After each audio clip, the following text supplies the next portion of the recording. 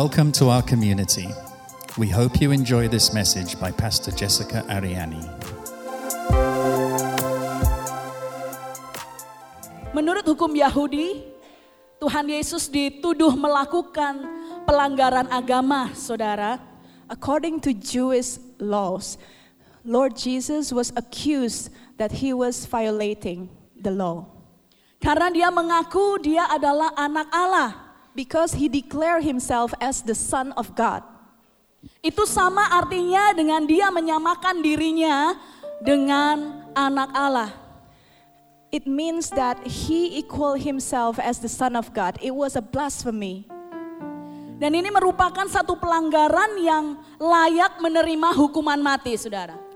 And this was a violation that deserved to be sentenced to death. Pada waktu itu di bawah pemerintahan Romawi, pengadilan Yahudi tidak berhak menjatuhkan hukuman mati. Under the Roman emperor, the Jewish trials couldn't sentence anyone to death. Oleh sebab itu mereka memindahkan kasus Tuhan Yesus ini kepada pengadilan Romawi supaya hukuman mati ini bisa dijalankan. That's why the Jewish court tried to bring forward Jesus' case to Roman court, so Jesus could be sentenced to death. Tentunya Tuhan Yesus dituduh tanpa salah. Of course, Jesus was wrongly accused. Tetapi dia harus melewati total 6 kali pengadilan, saudara. But he must gone through a total of 6 different trials. 3 kali pengadilan Yahudi, 3 kali pengadilan Romawi. 3 Jewish trials and 3 Roman trials. Saya rasa tidak ada saudara-saudari di tempat ini, Bapak Ibu sekalian, yang pernah melewati 6 kali proses pengadilan di tempat yang berbeda. I think everyone here has an experience what Jesus has experienced. Setelah dia diadili, kemudian dia digeret keluar, diseret keluar untuk disalibkan. After that, he was brought out to be crucified. Matius 27 ayat 27 sampai 54 di beberapa bagian ayat yang berbeda saya akan bacakan seperti demikian apa yang dilakukan oleh serdadu-serdadu Romawi, tentara Romawi kepada Yesus. And now we would like to read from Matthew chapter 27, verse 27 to 54, but we won't read all of them, but only a certain point, so we can see what Roman soldiers have done to Jesus. Ayat 27, kemudian serdadu-serdadu wali negara membawa Yesus ke gedung pengadilan lalu memanggil seluruh pasukan berkumpul sekeliling Yesus. Mereka menanggalkan pakaiannya. They strip him. Saudara, waktu dikatakan menanggalkan pakaiannya, apa yang terjadi pada Yesus? When they stripped Jesus out of his clothes or out of his robes, what happened to Jesus? Dia mengalami yang namanya rasa malu. Jesus must bear his shame. Kemudian tidak cukup berhenti di situ, dikenakan jubah ungu juga kepada Tuhan Yesus. And not only that, they put a scarlet robe on him. Pada zaman itu, jubah ungu melambangkan kemuliaan kebesaran raja-raja. At that time, scarlet robe equals a sign of royalty, a splendor of a king. Tetapi para serdadu bukan melakukan itu kepada Yesus karena mereka menghormati dia. But they didn't do that because they honor Jesus. Tetapi mereka ingin mengolok-olok Tuhan Yesus. But they did it because they mock him. Mereka menganyam sebuah mahkota duri. They twisted a crown from thorns. Mahkota duri pada zaman itu melambangkan kemiskinan. And at that time, crown of thorns means a sign of poverty. Dan ditaruh di atas kepala Yesus. Lalu memberikan dia sebatang buluh di tangan kanannya seperti tongkat yang dibawa. Kalau pakai mahkota dan bawa tongkat, it means itu berarti dia raja. And usually when a person brought a staff and also a crown, he or she is a king. Kemudian mereka berlutut di hadapannya dan mengolok-olokkan dia, katanya, "Salam, hai raja orang Yahudi." Then they knelt in front of him and mocked him. Hail, King of Jews, they said. Seakan-akan mereka berkata, halo Raja orang Yahudi, salam, salam. Dengan nada yang mengejek. Like they were taunting him. Kemudian mereka meludahinya ayat ke-30. Then they spit on him. Meludahi seseorang sebuah tanda penghinaan, saudara. Spitting means a sign of insult. Dan mengambil buluh itu dan memukulkannya kepalanya. And they took the staff and struck him on the head again and again. Sesudah itu mereka menanggalkan jubah ungu tadi, tanda kebesaran itu dari Yesus. And after that, they took off the robe and put on his own clothes on him. Kemudian mereka membawa dia keluar untuk melanjutkan perjalanannya. Then they led him away to crucify him. Sesudah menyalibkan dia, mereka membagi-bagikan pakaiannya dengan cara membuang undi. When they had crucified him, they divided up his clothes by casting lots. Ayat 37, di atas kepalanya terpasang tulisan yang menyebut alasan kenapa dia dihukum, yaitulah inilah Raja orang Yahudi. Above his head, they placed the written charge against him. This is Jesus, the King of the Jews. Lalu digambarkan di ayat 39, orang-orang mulai lihat salib ini. Bayangkan ada tulisannya, inilah Raja orang Yahudi di atas. And then at the verse 39, those who passed by threw insults at him. Just imagine there was a big cross and there was that sign. This is Jesus, the King of the Jews. Inilah Tuhan Yesus, Raja orang Yahudi. Waktu mereka lewat, mereka nggak cuman lewat, tapi mereka jalan terus mereka berkata, kamu yang katanya mau merobohkan bait suci dan mau bangun bait suci kembali dalam 3 hari. Coba selamatkan dirimu kalau memang engkau itu anak Allah. Coba turun dari salib itu. They didn't just pass him by, but they threw insult at Jesus and they said, you who are going to destroy the temple and build it in 3 days, why don't you save yourself? Come down from the cross if you are the Son of God. Bahkan imam-imam kepala ahli-ahli Taurat dan tua-tua mengolok-olokkan dia. Mereka berkata, orang lain dia selamatkan. Hebat orang ini ya, dalam bahasa sekarang mungkin seperti itu. Orang lain dia selamatkan, tetapi dirinya sendiri tidak dapat ia selamatkan. Ini Raja orang Israel. Baiklah ia turun dari salib itu dan baru nanti kami mungkin akan percaya sama dia. In the same way, the chief priests, the teachers of the law, and the elders also mock him. He saved others. Why can't he save himself? He's the King of Israel. Let him come down and we will believe in him. Dari apa yang dialami oleh tentara-tentara ini, saudara, from what we've learned from the soldiers' experience, adalah bahwa para tentara ini ada di setiap proses yang Tuhan Yesus lalui pada waktu itu. These soldiers were present in each step that Jesus took. Tetapi mereka memutuskan untuk tetap tidak percaya kepada Yesus. But they decided not to believe in Jesus. Tahukah Anda bahwa yang penting bukan seberapa lama Anda mengikut Yesus? Do you know that it is not important how long have you been following Jesus? Tetapi yang terpenting adalah seberapa dalam Anda mengenal Yesus. But it is more important how deep you know Jesus personally. Kita akan salah menilai siapa Yesus Kristus itu kalau kita tidak kenal dia dengan baik. If we are not well acquainted with God, we will have a wrong perception of Him. Kita lanjutkan cerita ini dari sudut pandang para tentara di ayat yang ke-51, dan lihatlah tabir bait suci terbelah 2 dari atas sampai ke bawah, dan terjadilah gempa bumi dan bukit-bukit batu terbelah dan kuburan-kuburan terbuka, dan banyak orang-orang kudus yang telah meninggal bangkit. At that moment the curtain of the temple was torn in two from top to bottom. The earth shook, the rocks split, and the tombs broke open. The bodies of many holy people who had died were raised to life. Dan pada saat itu kepala pasukan dan prajurit-prajuritnya yang tadinya menjaga Yesus menjadi sangat takut ketika mereka melihat gempa bumi dan apa yang sudah terjadi. Lalu barulah mereka berkata, sungguh ia ini adalah anak Allah.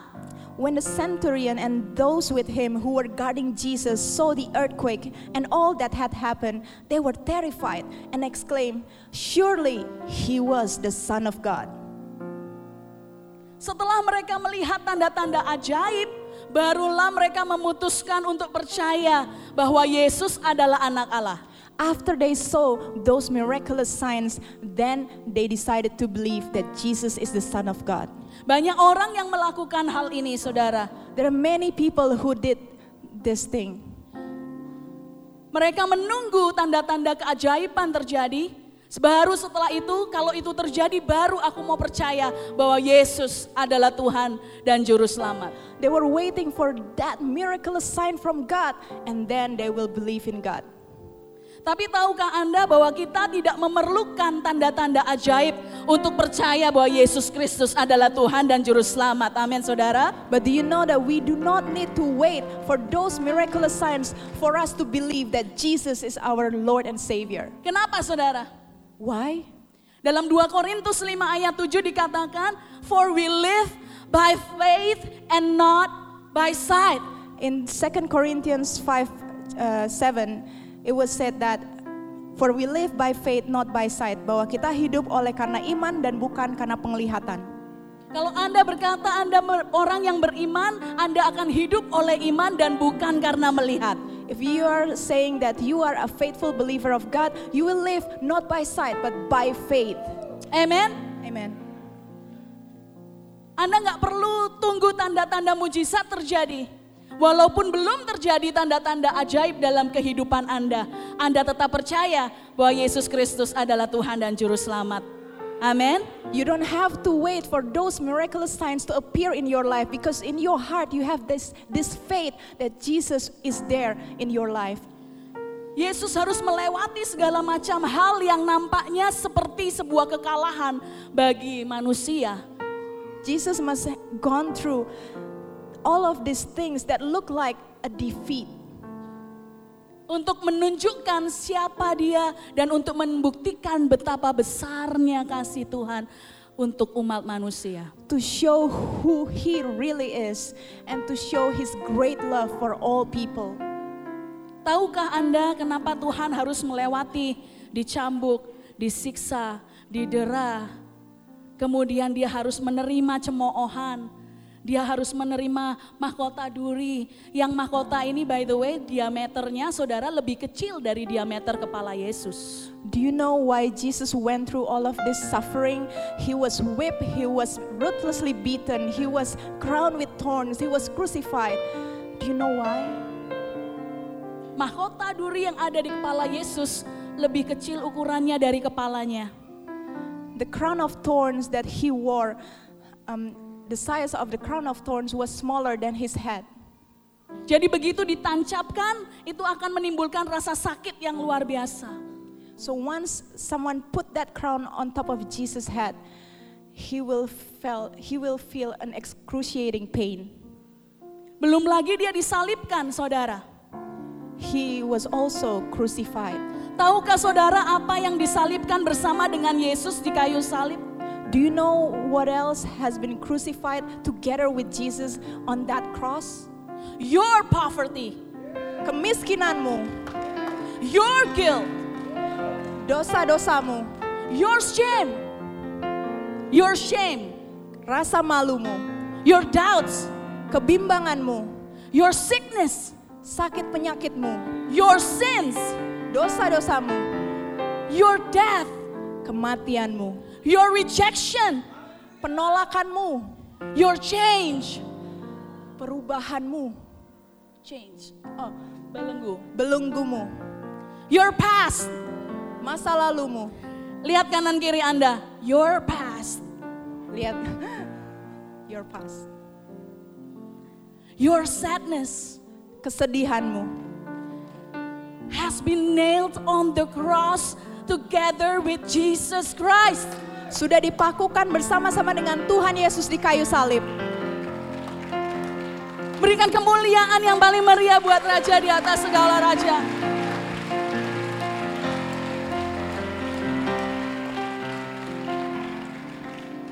Dengan demikian kita bisa dengan bangga berkata, saudara, slide yang berikutnya, sungguh ia ini adalah anak Allah. Now we can declare proudly that Jesus, truly He is the Son of God. Karena tidak ada satupun orang di dunia ini yang mampu menebus segala sesuatu yang kita katakan tadi, kalau bukan Tuhan Yesus Kristus. Because there's no one in this world who can gone through all of those sufferings if not Jesus. Jadi hari ini saya mau berkata sama Anda, kalau hari ini, kalau saat ini, Anda sepertinya sedang melewati masa-masa kekalahan seperti yang Tuhan Yesus alami. If today you feel like you're facing a lot of defeats in your life, a lot of challenges in your lives, percayalah Tuhan Yesus sudah pernah ada di sana. believe that Jesus was there experiencing them all. Tuhan Yesus sudah menanggung semuanya itu. Jesus was there and going through all of that. Dia yang akan berjalan bersama Anda melewati segala sesuatu, melewati semuanya itu sampai Anda keluar sebagai pemenang. He will walk together with you, together until Amen. you come out victorious. Amen. Siapa yang percaya katakan amin. If you believe that, say Amin. amen. Amen. Amin. Saya minta Anda, setiap kita di sini, coba renungkan saudara. Saat ini mungkin ada area-area yang Anda pikir Anda kalah. Let us ponder several things that we experience or encounter in our life where we felt defeated. Mari kita ingat, let us remember that Jesus died for all that. Mari kita ingat bahwa Tuhan Yesus sudah mati untuk semua itu. Tidak ada satu hal pun yang tidak pernah Tuhan Yesus rasakan. There's nothing that Jesus hasn't experienced for us. Semuanya pernah dia lewati, semua pernah dia rasakan, saudara. Jesus has gone through all of that for us. Jadi kalau Anda berpikir Anda sendirian, pikirkan kembali. If you think that you are alone, think about it. You can rest assured that Jesus is with you, guys. Anda bisa percaya sepenuhnya bahwa Tuhan Yesus akan selalu ada bersama Anda. Apakah Anda percaya ini? Do you believe that? Tidak ada satu hal yang terjadi dalam hidupmu yang Tuhan Yesus belum pernah lewati. There's nothing that happened in your life that Jesus hasn't gone through. Kalau Tuhan Yesus bisa menang lewat mengatasi itu semuanya, maka Anda dan saya pun juga pasti menang. If Jesus could come out victorious, then you and I will come out victorious. Amen. Amen. Amin. Amen. Amin. Mari sama-sama kita berdoa. Tuhan Yesus, kami percaya bahwa Engkau sudah melewati segala sesuatu untuk kami, bahwa kami tidak pernah sendirian. Lord Jesus, we pray together, Lord, that you have gone through all of this suffering and all of these things for us, and that we are never alone. Terima kasih Tuhan Yesus. Thank you, Lord Jesus. Terima kasih Tuhan Yesus. Thank you, Lord Jesus. Kami bangga kami punya Allah yang seperti Engkau. We are so proud of having you, Lord, as our Lord and Savior. Bukan Allah yang kalah. Bukan Tuhan yang kalah. Not the Lord that was defeated by suffering, Tapi Tuhan yang menang. but a victorious Lord. Dalam nama Yesus. In Jesus' name. Semua umat yang percaya bersorakkan haleluya. Hallelujah. Amen. Haleluya.